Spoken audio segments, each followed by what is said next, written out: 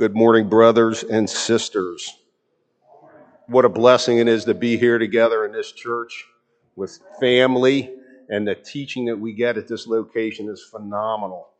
All praise to God. Today we're reading, just checking, John, Mark 13, correct? Starting in verse 9. But be on your guard, for they will deliver you over to councils, and you will be beaten in synagogues, and you will stand before governors and kings for my sake, to bear witness before them. And the gospel must first be proclaimed to all nations. And when they bring you to trial and deliver you over, do not be anxious beforehand what you are to say,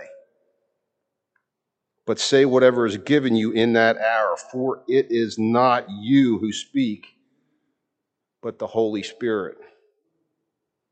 And brother will deliver brother over to death, and the father his child, and children will rise against parents and have them put to death. And you will be hated by all for my name's sake. But the one who endures to the end will be saved. This is God's word. All praise to God.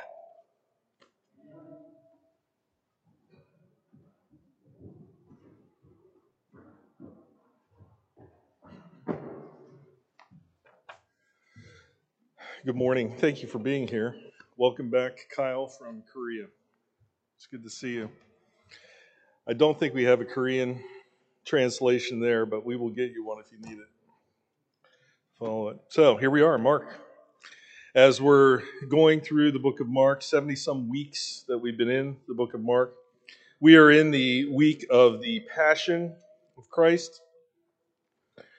We are mid to late week now. It seems to flatten out as the way we're going through this. You know, this is a week that goes by very quickly, but as we are going verse by verse, pericope by pericope, it does take a little bit of time, but don't lose sight of the cross. The cross is out there in front of Jesus. It is very close by. That cross which shines the light into our lives. So we always want to keep that in mind. We always want to see that before us as we're going through this particular section and through our lives. Last week, John had preached through the previous section, which dealt with the initial destruction of the temple. John had spoken about how it was difficult for them to comprehend the fact that the temple would be destroyed. What would happen in 70 AD, that the size of some of these stones at the temple, some that you could still see the foundation stones that are there, some of them 60 feet long, 60 plus feet long, 9 feet by 3 feet. Just enormous. Quarried off-site, cut off-site, into the appropriate size, and then transported there to build this temple.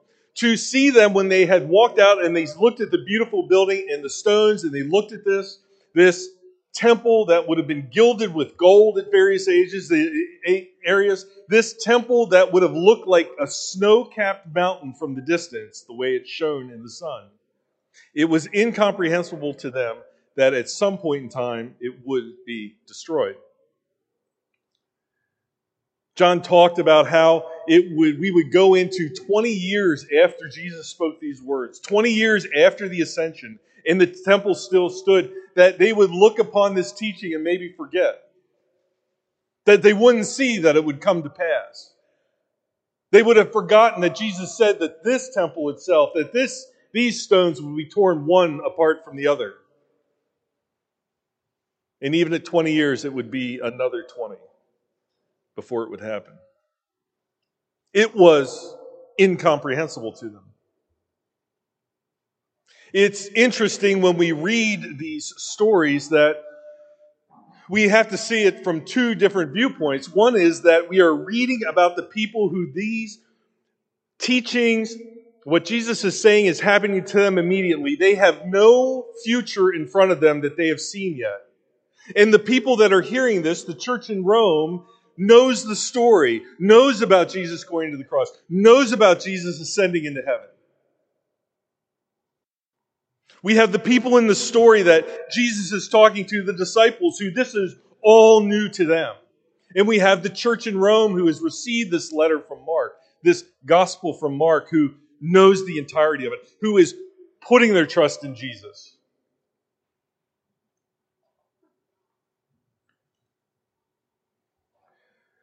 Jesus told them in verse 8, or I'll start in verse 7, when you hear of wars and rumors of wars, do not be frightened. Those things must take place, but that is not yet the end. Verse 8, for nation will rise against nation, and kingdom against kingdom. There will be earthquakes in various places. There will be famines. These things are merely the beginnings of birth pangs. It is so interesting to think about what was in the disciples' minds when they heard these words. It was probably incomprehensible that nations would rise against nations as they were part of the Roman nation, the largest nation of the world, the one that controlled everything that was around them, that there was no place in their minds that was outside of Roman control. That to think that there might be a nation that would war successfully against Rome was out of the realm of possibility.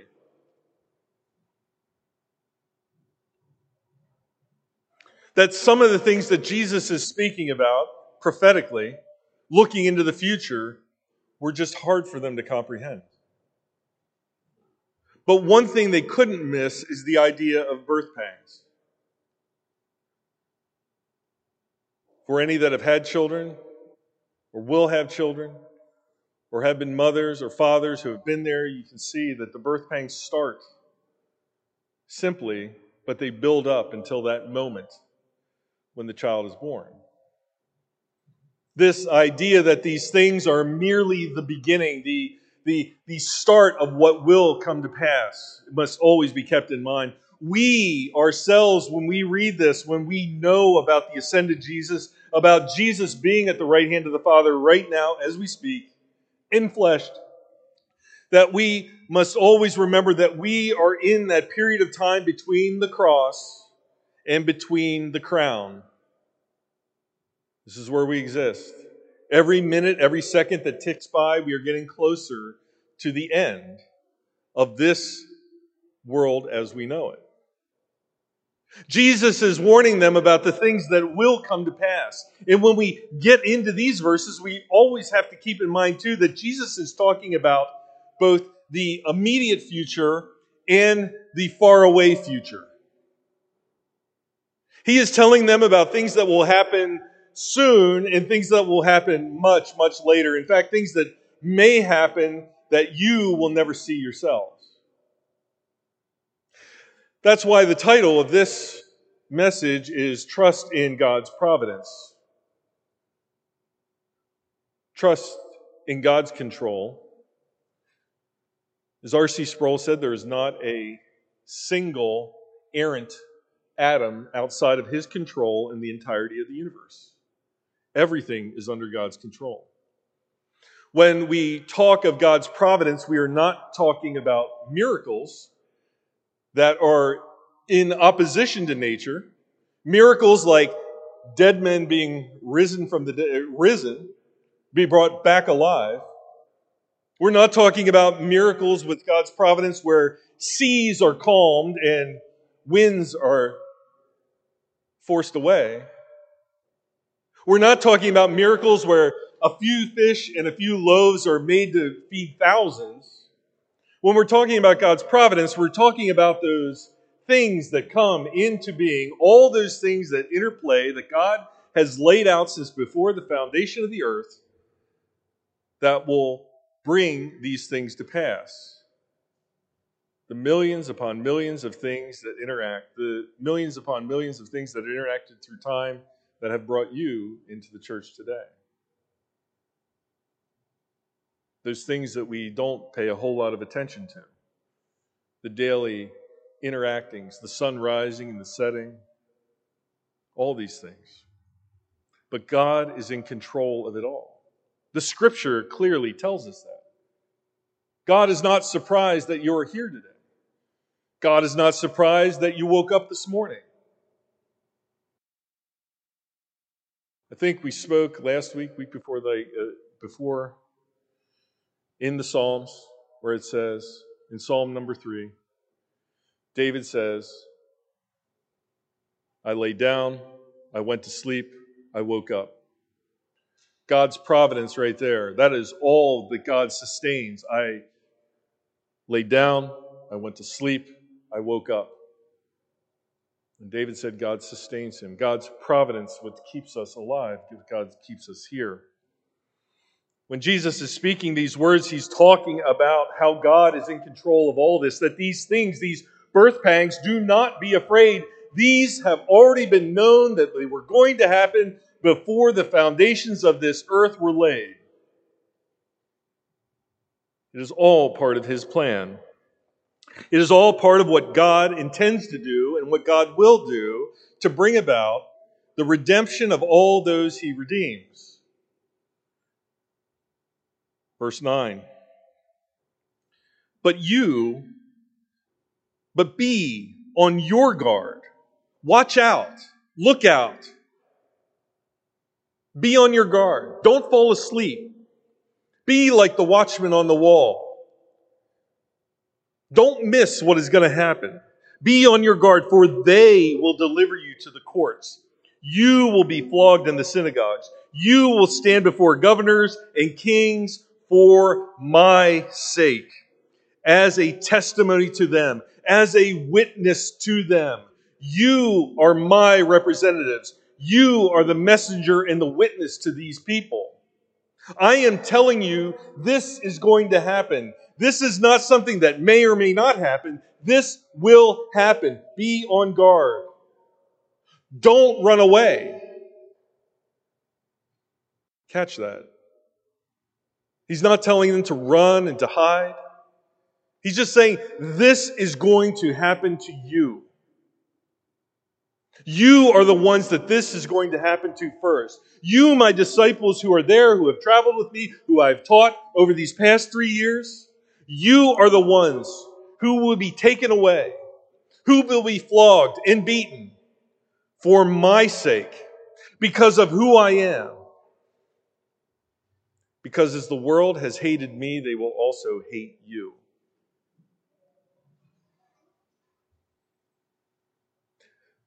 Now, I'll probably intersperse some things in here before we get to the conclusion, but we can see that things like this are happening now. Things like this have always happened to believers.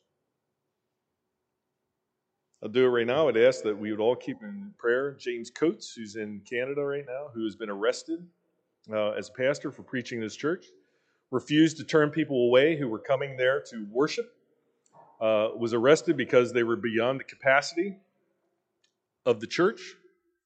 He chose to preach Christ's name, chose to preach about the gospel, was arrested for that, was arrested probably right around a month ago. His appeal was denied. He doesn't go to trial till the beginning of May, remanded in prison. And at the same time, the Canadian government has chosen to release people for child molestation and whatnot. Yet the preacher is in prison. So I'd ask, I'll take this aside, that you keep James Coates and his family in prayer. Jesus says this is going to happen to these disciples. This is the immediate future for them. It has to be somewhat setting them back on their heels, perhaps. I mean, they've had a pretty good run. They really haven't run into any significant problems. They haven't been arrested. They haven't been beaten. They haven't been flogged. They might have had to get out of town a couple times fairly quickly, but I mean, it really hasn't been like that for them. They have been warned. Jesus has told them that the cross is coming. But it's hard to comprehend until you actually see it. It's hard to believe when it's not part of your thinking. They've seen Jesus get out of some crowded situations before. He's warned them, but they probably just don't quite get the idea of what is going to happen at the end of this week. They certainly can't comprehend all of that. These birth pangs, these floggings, and these beatings that they are told will happen to them, for them to be that witness to. In that time, martyr referred to the person that was the witness. It would later turn into being a martyr as the one who is killed for what they believe.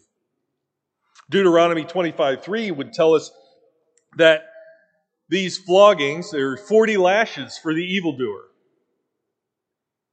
It goes something like 21 on the back, 19 on the front. They would be, their shirt, their tunic would be stripped down to the waist. And they would be face down to be beaten on the back and then face up to be beaten on their chest. Paul refers to that happening to himself. He would say he was lashed 39 times. Why 39 instead of 40? Well, it was in case they lost count. They didn't want to accidentally administer more punishment than the law required. Look at Matthew chapter 24, verse 9. We see the synoptic, the parallel account of this. 24 verse 9 tells us this. It says, "Then they will deliver you to tribulation." He's a little bit harder here when he says, "and will kill you, and you will be hated by all nations because of my name."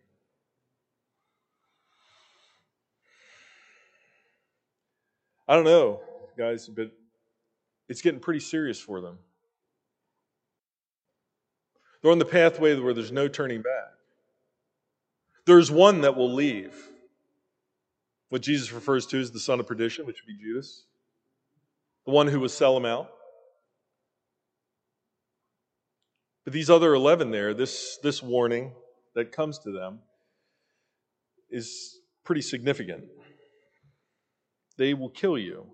They will flog you. They will beat you. Not only will it happen in the synagogues, but you're going to go before governors and kings. Not only will you be before your own people, but you will be in front of the leaders of the pagan nations because of me. I'm telling you this because it was always meant to be. This was always part of my Father's plan. It is the truth of what is going to occur. He's exhorting them not to seek their own safety, but to be messengers of the truth about who He is. Jesus takes a turn. Now we have just talked about the immediate future, and now in verse 10 he says these words, "The gospel must first be preached to all the nations."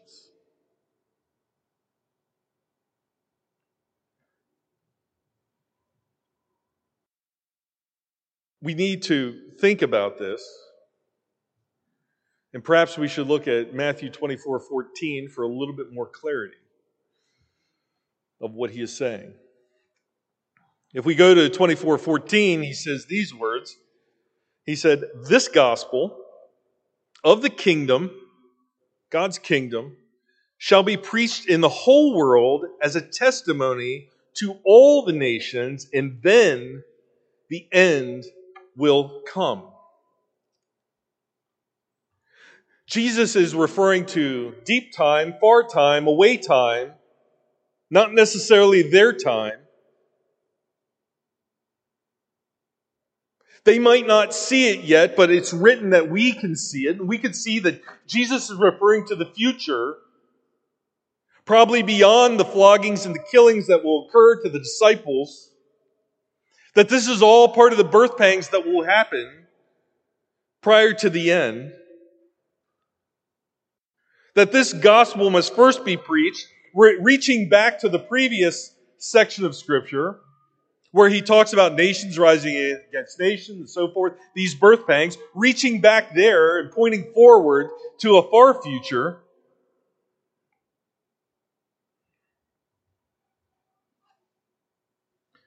Paul would say we'll look at it, Colossians chapter 1, verse 6. Think about how Paul says these. Ponder these words of Paul, how it's said. We always want to be students as best as we possibly can of language when we read these. Paul says in Colossians chapter 1, verse 6, he says, which has come to you, the gospel, catching the end of verse 5, the gospel which has come to you just as in all the world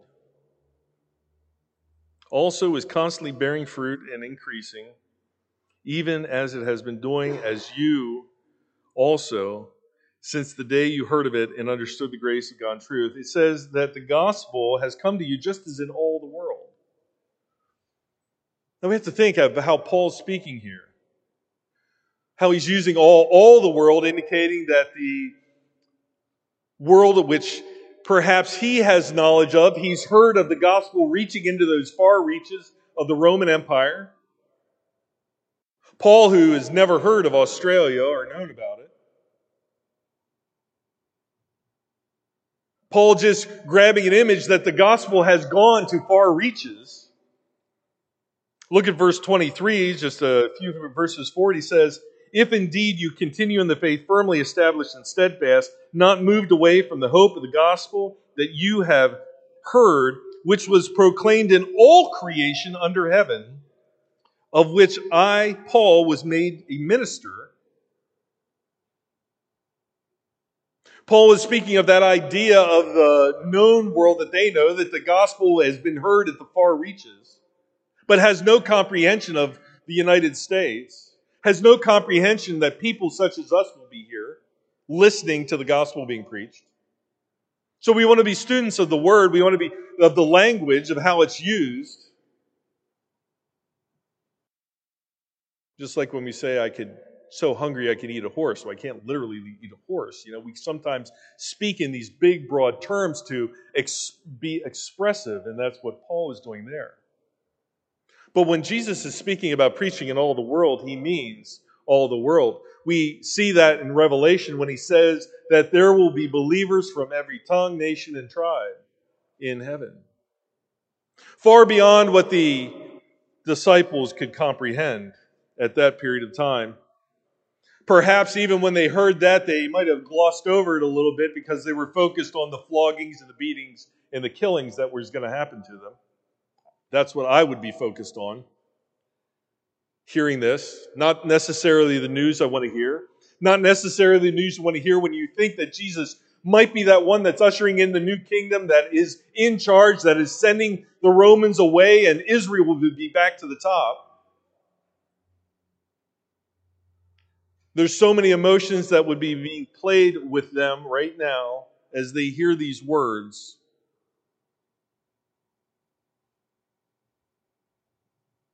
Both the here and now of the previous verse and now the then and later of this verse. In 11 it says, when they arrest you and hand you over, when they arrest you, not if they arrest you, not they might arrest you, not there's a good chance they're going to arrest you, but there's a chance they won't. Jesus says, in God's providence, in His plan, when they arrest you and when they hand you over, do not worry beforehand about what you are going to say. This thing is going to happen to you. You see, I will be going away. I won't be here for the entirety with you. Your life is not your own. Your life is mine. When they arrest you, when this happens to you, hear me, disciples. Hear what I'm saying, that I'm not giving, there is an option that this doesn't happen. There is not a no persecution option for you. There is not a no hatred option for you. There is not a, I'm just going to go back and be a fisherman and I'm going to forget all this crazy stuff I've been doing for the past 3 years with this Jesus fellow. Now that's linked in a couple ways. Think about this. What will happen is the shepherd will be struck and the sheep will scatter, correct? But then, that tomb is empty. And then, they see the risen Christ. And then, they know the truth. Like none of us can even know. Then they see the ascended Jesus. Then they preach on Pentecost. Then they are the boldest men you've ever seen. Then they willingly get arrested. Then they willingly get flogged. Then they willingly get beaten. Then they willingly die because they can't deny the truth. They can't deny who Jesus is. They are the messenger and the witness of Him.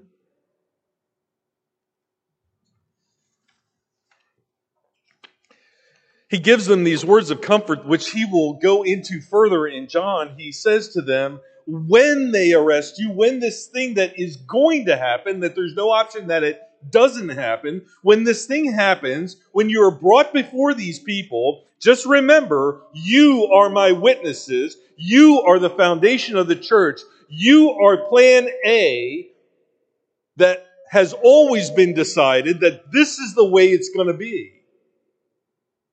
You are the ones, and when they bring you, don't worry yourself. Don't be anxious. Don't hold on to the flesh so tightly that you're willing to deny who I am.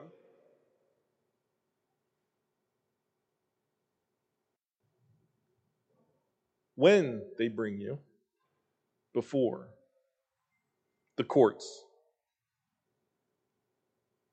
don't worry about what you're to say as my witness. But say whatever is given to you in that hour, for it is not you who speak, but it is the Holy Spirit. Now, rather than give application for us about this particular passage at the end, we're going to do a little bit right now. Just remember, the Spirit comes to them differently than it comes to us. Just remember, they are at a specific place in a specific part of the work of God for the Spirit to come to them. Remember, they don't have what we have here. They are at a very specific early time period where they are given the words to speak that are then given to us. So we shouldn't assume that we are going to receive new revelation from Jesus. We don't. The revelation is given to them, which is what we have here. We also, if we are persecuted, if we are arrested, if we are beaten, if we are flogged, if we are killed for Jesus' name, we should trust that the Spirit will give us the words to say. But we build on this what we know from the Scripture. They are different and new to this. So we have to be careful. No new revelation. There is no New Testament or New Testament 2 being written. This is what we got. That's why as believers, this is our application. As believers now in this world that we live in now, where pastors are arrested and child molesters are let go, that we need to be in the Scripture. We need to bury this in our hearts. We need to trust in God's providence that what God's promises are will come to pass, even if we can't quite see it through the clouds.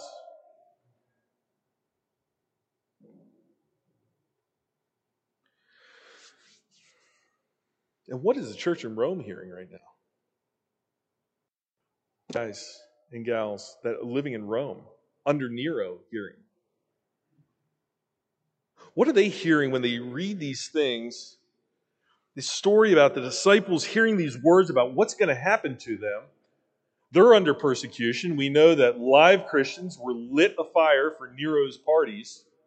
tied to stakes and lit on fires to provide light for Nero. We know that some Christians were thrown into the Circus Maximus, the Colosseum, to be torn apart by wild animals. We know that sometimes, I've mentioned here before, that Christians would be sewn into bags with wild dogs and then thrown into the river, the Tiber, that would be drowned, at the same time drowning and being torn apart by an animal. We know that these believers in Rome this letter has come from a distance, probably from Syria, this gospel. I mentioned to a friend the other day that this gospel is like a triage gospel.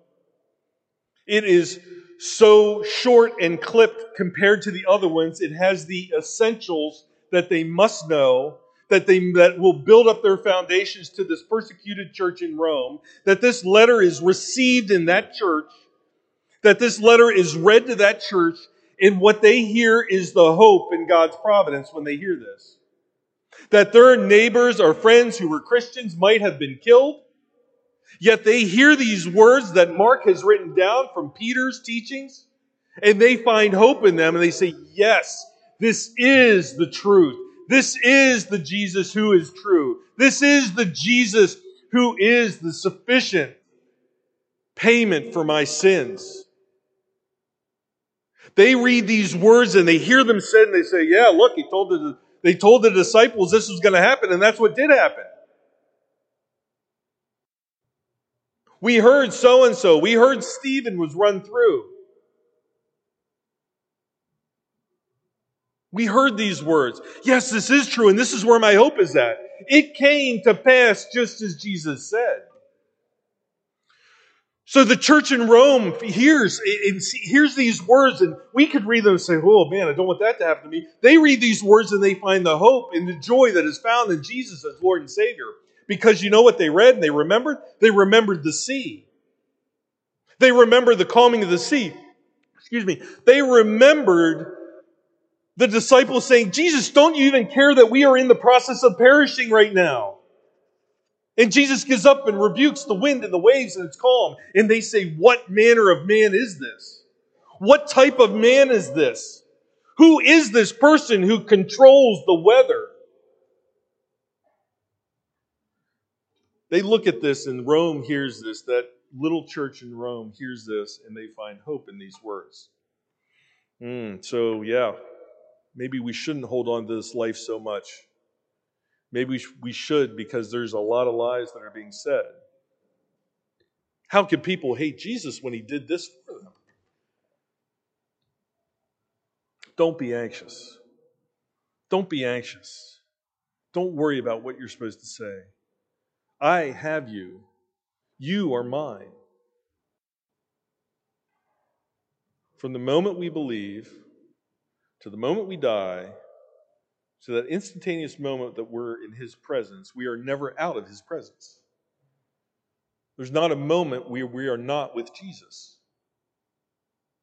As we're taking those final breaths of our life, maybe we're on a ventilator, maybe we're in a car crash, maybe we're a long, arduous death due to cancer. But as we take those last breaths, there is never a moment that we are not with Jesus when you are found in Jesus. You are never alone at those moments. He is with you that entire time. That's why Paul says, I repeat this all the time, Paul says, the time of my departure is near. He's going on a trip. He's not dying. He's going to be with Jesus. And he's never out of Jesus' presence. And when that church in Rome hears it, yes, man, I get it. Yeah, I'm glad I was thankful that we got this letter, because it's really tough here in Rome, because we're getting beaten up. And it's only going to get worse. The thing is, they don't know how worse it's going to get for them. Their ancestors that go on to the end, under Diocletian, which is in the late 200s, it's going to get far worse. They can't imagine how bad it's going to get. They can't imagine how bad it's going to get for some Protestant believers in the 1500s. But when they read that, when they receive this letter, I could just almost see this letter coming into that church in Rome, that letter of Mark coming into the church at Rome. Just quickly, somebody's got to read this to us. This came This came for us. This came for us. Read it. And you can see them. They didn't pause. They didn't read one chapter. Oh, we'll come back to that tomorrow.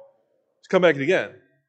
You can see them, just a whole bunch of people there standing around, listening to this letter being read to them in entirety. And just being amazed that these words came to them, that God's providence sent this word to them at the time that they needed it, to be hopeful, to trust in Jesus, right? That they received this, and they were just so thankful for that letter. Now, here's our application today. Are we thankful for the Scripture ourselves?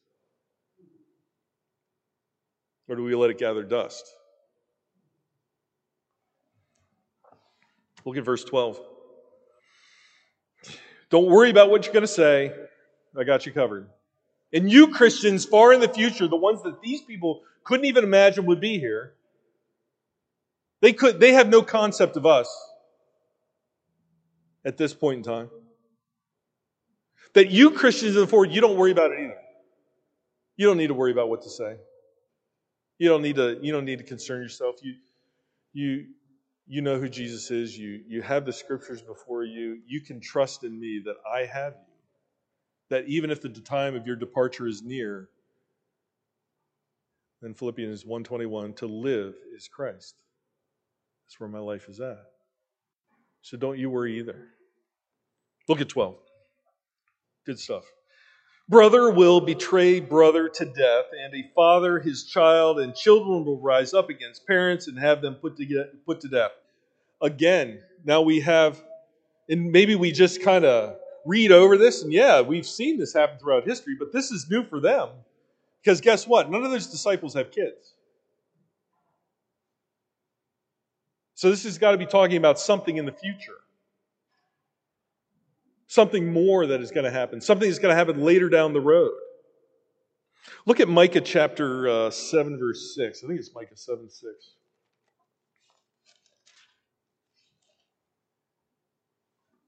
Well, let's start at 1. Micah the prophet speaking, "Woe is me, for I am like the fruit pickers, like the grape gatherers. There is not a cluster of grapes to eat, or a first ripe fig which I crave."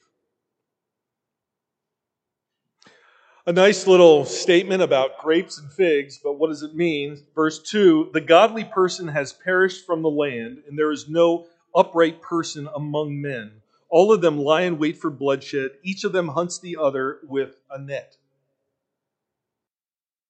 We're going to find that Jesus borrowed these words, took these words in Mark, right from Micah. Verse 3, "Concerning evil, both hands do it well." Think about that for a second. "The prince asks, also the judge, for a bribe, and a great man speaks the desire of his soul, so they weave it together." Micah the prophet talking about what the world is like, what their world is like, and guess what? Ours is too. "The best of them is like a briar." There's no fig or no grape there. "The most upright like a thorn hedge. The day when you post your watchman, your punishment will come. Then their confusion will occur. Do not trust in a neighbor. Do not have confidence in a friend. From her who lies in your bosom, guard your lips. 6, for son treats father contemptuously. Daughter rises up against her mother. Daughter-in-law against her mother-in-law. A man's enemies are men of his own household." This belief in Jesus, guess what? My family, I'm blessed enough to have immediate family members who are followers of Jesus. So they are my family. But all those who are in this room who are believers of Jesus are also my family. And all those believers who follow Jesus back through time are part of my family. And all those believers in Jesus who I've never met that are in China, in Russia, in Europe, in Australia, who believe in Jesus right now, they are part of my family. James Coates, who we asked to pray for, he is part of my family because he is a Christ follower. My family is not by ethnic lines. My family is by Christ lines. My family is the branch in which I am engrafted into. That is my family. Jesus is warning here, if you put your trust in those members of your friends and families, that those are the ones who are your true family, well, I've got news for you. When Jesus divides, Jesus is my Savior for those who love Jesus. But to the world, He is hated. For many reasons. Number one is He convicts the world of what they're like. My family, as I look out upon this beautiful congregation, is all of you who are found in Christ. I don't care where you live, where you grew up, what you do for a living. It's you who are found in Christ who are my family. You are my brothers and sisters. That's why we should be grace-filled to all of us who are followers in Christ. Sometimes, we talked about this in the leadership meeting today, that sometimes we're going to have disagreements, because guess what? We're people. But we want to be grace-filled and realize the family that we're in. And this is the family of believers. And the people that lived on this street, lived and died on this street who were believers, those are our family too. We want to always keep that in mind. We want to keep in mind that Jesus, when He's saying here, brother will betray brother to death, and a father his child, and children will rise up against parents and have them put to death. That don't trust in your bloodlines. Trust in the only bloodline that is in Christ Himself. That's the only blood that matters. It's His blood that has washed me clean, washed me white as snow. That is what truly matters here. And guess what? The disciples are saying, well, I don't have any kids. So why is He telling me about kids? I don't have any kids. He's just told us we're going to be flogged in front of the courts and stuff like this. What does this possibly mean? But I can tell you right now, the church in Rome knows exactly what this means. The church in Rome knows that there are believers in that church in Rome whose friends and family have been turned in by other friends and family. Have been told, there's your Christian problem. We know one that's down the street. You better take care of him. And then when we run forward, as I mentioned, we run forward to the late 200s, 200 AD. We run into the Emperor Diocletian, who will then give rewards for people to turn in Christians. Family members will turn in other family members. Brothers will turn in brothers so that they won't be persecuted. Better you than me. The church in Rome is hearing that, right? They're getting it. They're like, boy, Jesus told us this was going to happen. We shouldn't be surprised when it does happen. We shouldn't be surprised when people that we thought were friends turn on us. It happens all the time. It's happening to Christ followers right now, all throughout the world. It's happening to our brothers and sisters. Now, think about this. Do you ever think of the fact that we have brothers and sisters in Christ in China? Millions of them. Millions of people that we will never meet here, but we will know intimately in heaven. They're under persecution right now. A little aside, a little application. I suggest, guys, that you dive into this heavily. As much as you possibly can. If you've never read the Bible, start with a verse. Because the time, I'm telling you, the time is here. The persecution is right on our doorstep. To profess Jesus as Lord and Savior is to be hated by the world. So prepare yourself with the book. For the Word of God is living and active, sharper than any double-edged sword. It penetrates even dividing soul and spirit, joints and marrow. It judges the thoughts and actions of the heart. Hebrews 4:12. So the gospel is divisive. The gospel separates people out. We talked about brothers here and sisters and everybody turning against one another. So here's the fascinating part. This is why it's fascinating to be part of the family and the body of believers. How different we all are, but how the same we all are. We are all the same in sinners. We might be different in our individual sins. But our Savior is a perfect Savior. He isn't a partial Savior. He is a full Savior. He doesn't partially save somebody. He fully saves somebody. When we look at John 3, remember Jesus having that conversation with Nicodemus. As the person questioned Billy Graham, why are you always saying people must be born again? The woman says to Billy Graham, and she says, dear woman, he says, because it says you must be born again. I'm going to steal from somebody, I can't remember the name, but you will have people will say today, well, I was born this way. That doesn't change the fact Jesus says you must be born again. You must be born anew. You must be a new creation. And guess who can do that? God can. John 3 tells us we could look at somebody that we meet on the street and would say they're not a believer. Maybe they aren't. But salvation comes to who salvation comes to. Jesus says in that same verses with Nicodemus, he says the wind blows. Who knows where the wind blows from and where it goes to? And the same is with the Holy Spirit.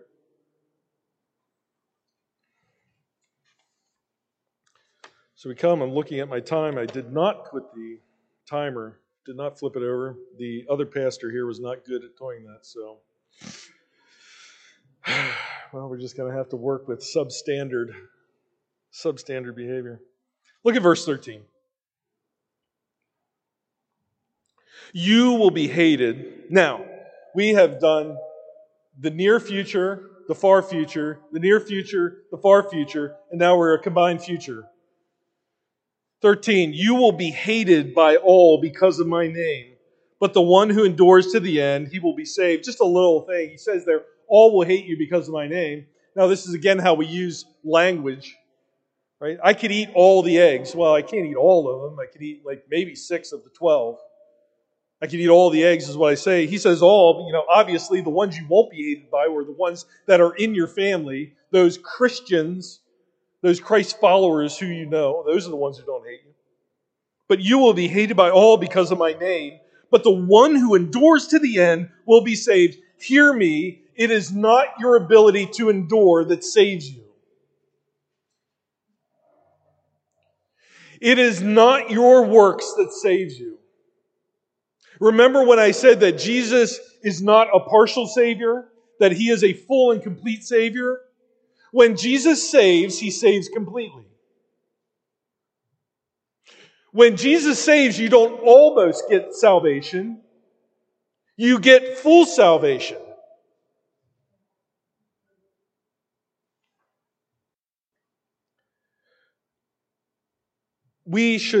Sometimes we talk in those Calvinistic terms, in the tulip, which was a response to Arminianism. It will say the perseverance of the saints. I like how R.C. Sproul puts it. We do have some of his books back there, by the way, which are good to read, quick reads. I encourage you to take a look at those. Instead of perseverance of the saints, which gives you that idea that it's me doing the work to persevere my salvation. We should maybe look at it better like this. Jesus is a complete Savior. It would be the preservation of the saints. Jesus preserves every one of you. You know, Jesus right now, for all you who believe in Him, Jesus is at the right hand of the Father, and He is interceding for us right now. The Scripture tells us that. And I believe it. You know why I believe it? Because the Scripture tells me that. And the Scripture is God's infallible and inerrant word. Guess what? The world doesn't believe that. But Jesus tells us it's true. I'm going to prefer to believe Jesus as opposed to these people in the world. I'm going to prefer to believe the one who completely saves me rather than the people that tell me all sorts of lies on a daily basis. Look at Philippians chapter 1, verse 6. And I really don't know what's happening in my voice right now, but we're going to deal with it. Hopefully you guys can deal with it too. Philippians chapter 1, verse 6 says this. Paul speaking to the church of Philippi, he says this, "For I am confident of this very thing, that He who began a good work in you will perfect it until the day of Christ Jesus." Man, circle that one, make photocopies of it, put it in your wallet, take a picture of it on your phone. Look at that. On those days when you feel down, on those days when you feel you're at the bottom of the trough, on those days when you don't feel like getting up out of bed, guess what? You haven't lost your salvation found in Jesus. It says that He will perfect it in Him. That good work He started, He will not let pass away.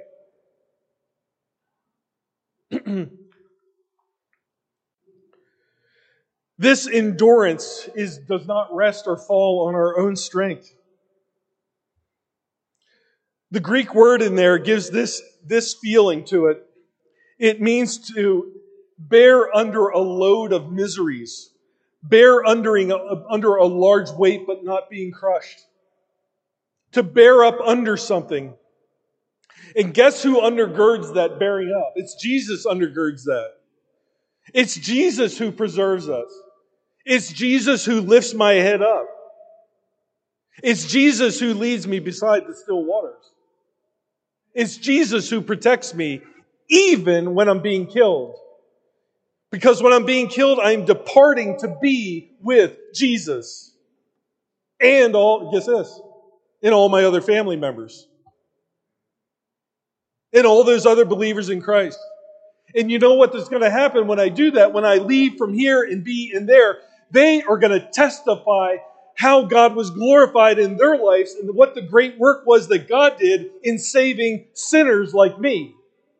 There is no greater miracle than a sinner saved by God's grace. Everything in creation pales under that miracle itself of saving a sinner, a man that is dead, bringing him back to life in Jesus. Look at Job chapter 8, verse 15. John, thanks for flipping that sand dial, or the sand hourglass back over again so I have more time. Appreciate that. Job chapter 8, verse 15. And I will speed up here just a little bit. As I see, we do have communion to get to, and that's very important. Communion is awesome because we get to commune and be in unity with other believers. Yeah. Stop. Job chapter 8, verse 15. Look at these words by Job. Now, we could say that Job was crushed, but I would also argue that Job endured. God allowed Job to endure. God uplifted Job, and it says here, 8:15, he says, He trusts in his house, but it does not stand. He holds fast to it, but it does not endure. Not trusting into the things of the world, trusting in the eternal God, trusting in the work of Jesus.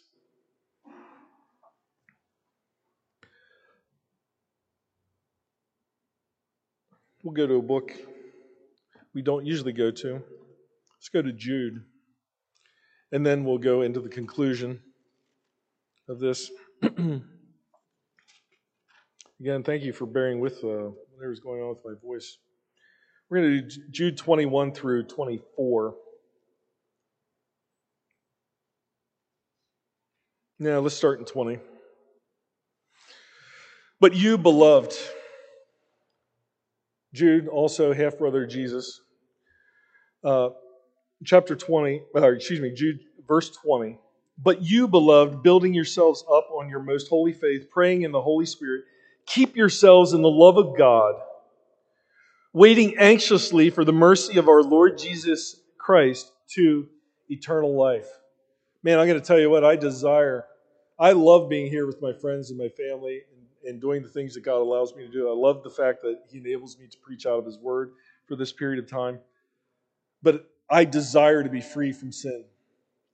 I desire to not have to deal with it anymore.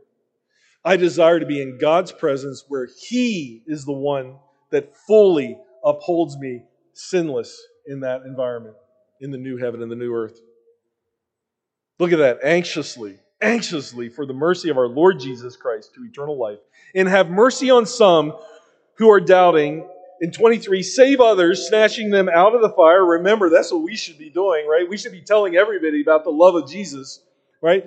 Not one should get by us into hell without struggling to get there.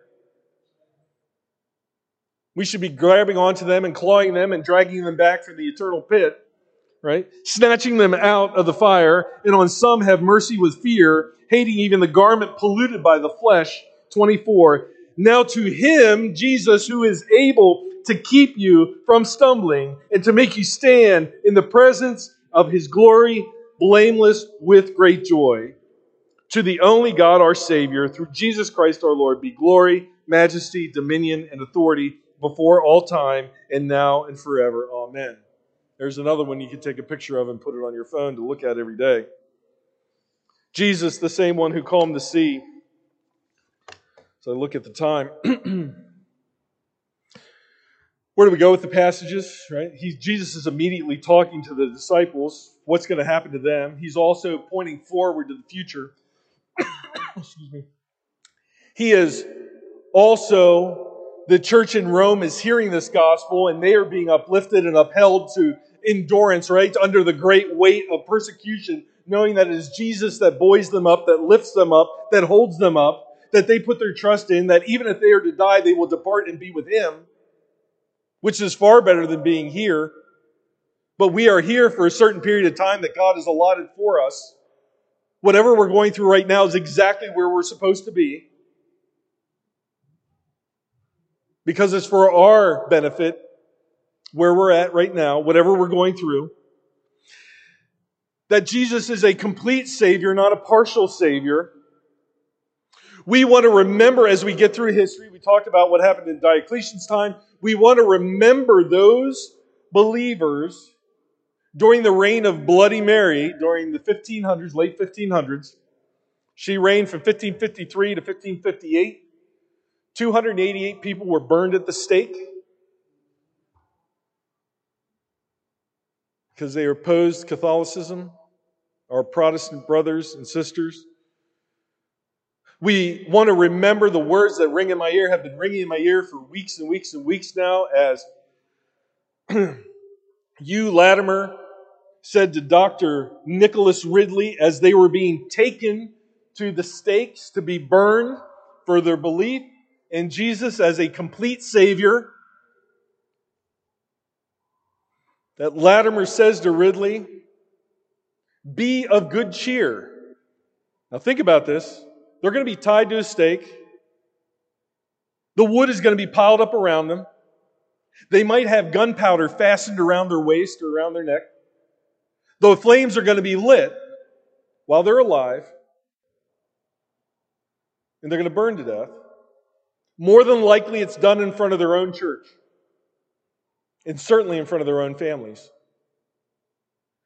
And Latimer says to Ridley, he says, be of good cheer. Play the man. Nicholas Ridley had said earlier that day, or the day before, they said about what was going to happen. I'm going to paraphrase his words the next day because they knew it was going. He said, the breakfast tomorrow is going to be rather sharp, but the dinner is going to be glorious. This is the attitude we need to take as believers as we read these words to play the man or play the woman, as the case may be. To trust in a Savior that saves completely in a topsy-turvy world. A world where a president, in one hand, tells states that are taking away the mask mandate that they're Neanderthals, but on the other hand, authorizes late-term abortions. I'm going to tell you which one is Neanderthalic, and it ain't the masks. We have a country where a pastor is put into prison for preaching the gospel, yet child molesters are left out. We have a nation where we say that the danger of growing up and saying, oh, be whatever you want to be. Well, now it's like, I can be a woman if I want to be a woman, or a man if I want to be a man. We can't change the chromosomes, but somehow we're supposed to follow science, yet ignore this other stuff. Or vice versa. It makes no sense. The thing I can trust is this. This tells me what it is, what is true. There is a way that seems wise to man, but leads to death. Woe to evil is good, and good is evil. We trust in God's providence. We trust in what God has told us. We trust Him when He says in 1 Corinthians that we are to endure and will endure to the end. We trust in 2 Timothy that not only we be persecuted, but we will endure through Christ's work in us, through the Holy Spirit working in us. We know in Philippians 3 that it tells us that as true believers, we will fellowship in His sufferings. And I'll end on this with God's providence. Look at Joshua chapter 23, verse 14. Joshua 23, 14. The words of Joshua saying this. Now behold, today I am going the way of all the earth. You know in all your hearts and in all your souls that no, not one word of all the good words which the Lord your God spoke concerning you has failed. Not one word has failed. All have been fulfilled for you. Not one of them has failed. I want you to trust in God's word, to know that His providence, what He says will happen, will happen. He is a complete Savior. Jesus completely saves. The persecution will come. The hatred will come. But we will endure as believers till the end to depart and be with our Savior through God's providence. Let's pray. Glorious and Heavenly Father, thank you for your word. Thank you for changing our hearts. Thank you for changing who we are. Thank you for bending us towards your will and towards your desires. Continue to be with us throughout this day. In Jesus' name we pray, amen.